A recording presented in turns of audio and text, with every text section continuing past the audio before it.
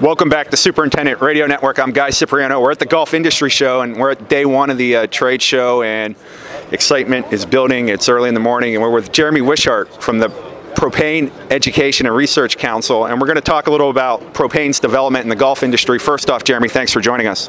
Absolutely. Thank you for having me. You've been experimenting with some golf equipment for the last few years right now. Where are you at in the development of that, and what message are you trying to get across here at GIS? So really what it comes down to is we've got some great products that are already out there through companies like R&R Products.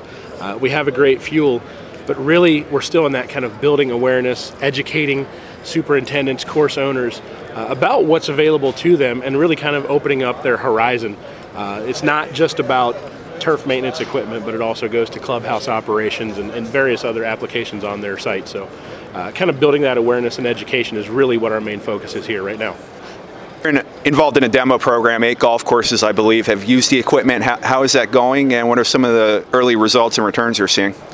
Absolutely. So we're about a year and a half into this demonstration program. We had 8 courses, 3 Marriott golf courses, 3 Billy Casper golf courses, and then a military course and a municipal course.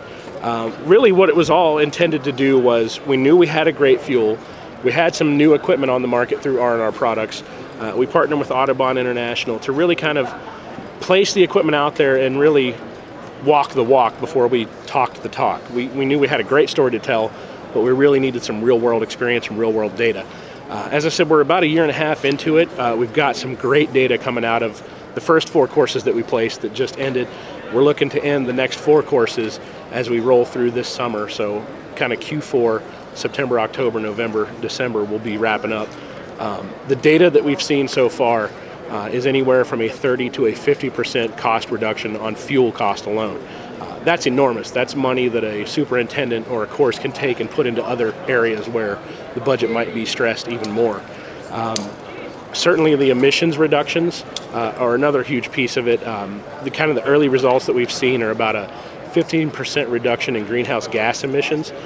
That's huge from an overall standpoint of the site emissions reductions. And certainly because we know that this is kind of the quote-unquote original green industry, it's all about the presentation, it's all about the perception in their neighborhood. That's really what we're trying to push and learn through the demo program, and then build that into a messaging and marketing platform going forward. What's the biggest challenge right now? Is it educating people in the golf industry about it, or is it the fact that fuel prices are so low? What are some of the challenges maybe you're facing in the early stages of this development? So it's really a bit of both.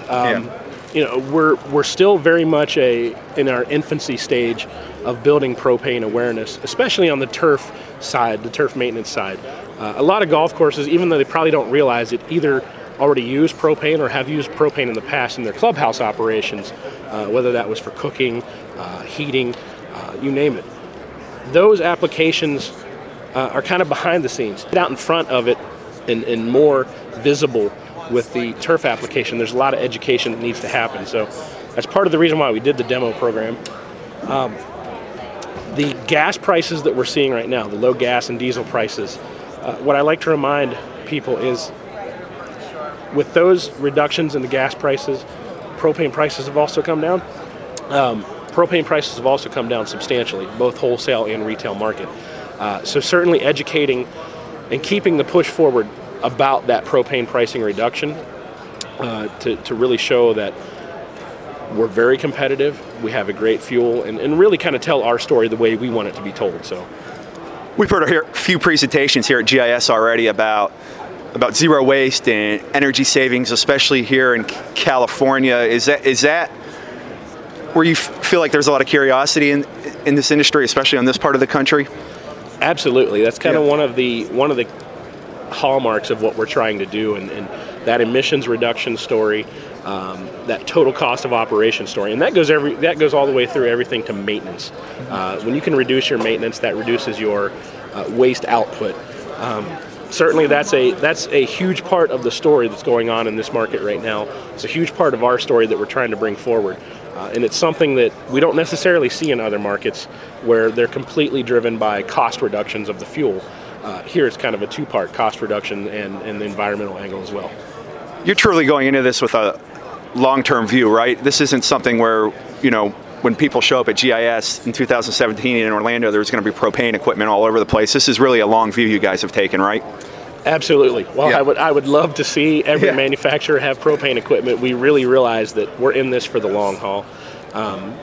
Like I said earlier, we're still in the infancy of development. We've got great engines, Kubota engines, Briggs & Stratton engines, Kohler engines. We've got great products on R&R, but we don't want to just stop there. We really want to introduce and bring along other manufacturers, bring along other equipment opportunities, and really stick around and show the superintendent that the ROI is there on the long term, not just on the short term against Tier 4 equipment, diesel equipment. Let's say a superintendent randomly makes it to your booth during GIS. What do you want him or her leaving thinking? That the opportunity in terms of cost reduction, environmental reductions, emissions reductions, and the ease of use of propane is something that they can actually put to use on their course today. It's not something that's 5 years out, 10 years out, that you may see with other battery technologies or other alt fuel technology. It's something that's ready to go today. We've got the backstories. We've got great input from the superintendents we've been working with on the demo sites for now. We've got a great story to tell, and we can really help them meet their budget restriction needs and also site emissions reductions. Jeremy, thanks for joining us. And where can people go to learn more about what's going on with PERC? Absolutely. Thank you for having me. Any more information that anyone wants to know, we have at www.propane.com. We have a wealth of information across many markets, and I would encourage everyone to visit there. Well, thanks a lot, and have a great show. Absolutely. Thank you. You've been listening to the Superintendent Radio Network, the podcast of Golf Course Industry Magazine, a production of GIE Media. I've been your host, Guy Cipriano. You can find all of our podcasts on iTunes or the SRN page of golfcourseindustry.com. Talk to us at srn@gie.net or at GCI Magazine on Twitter. Thanks for listening.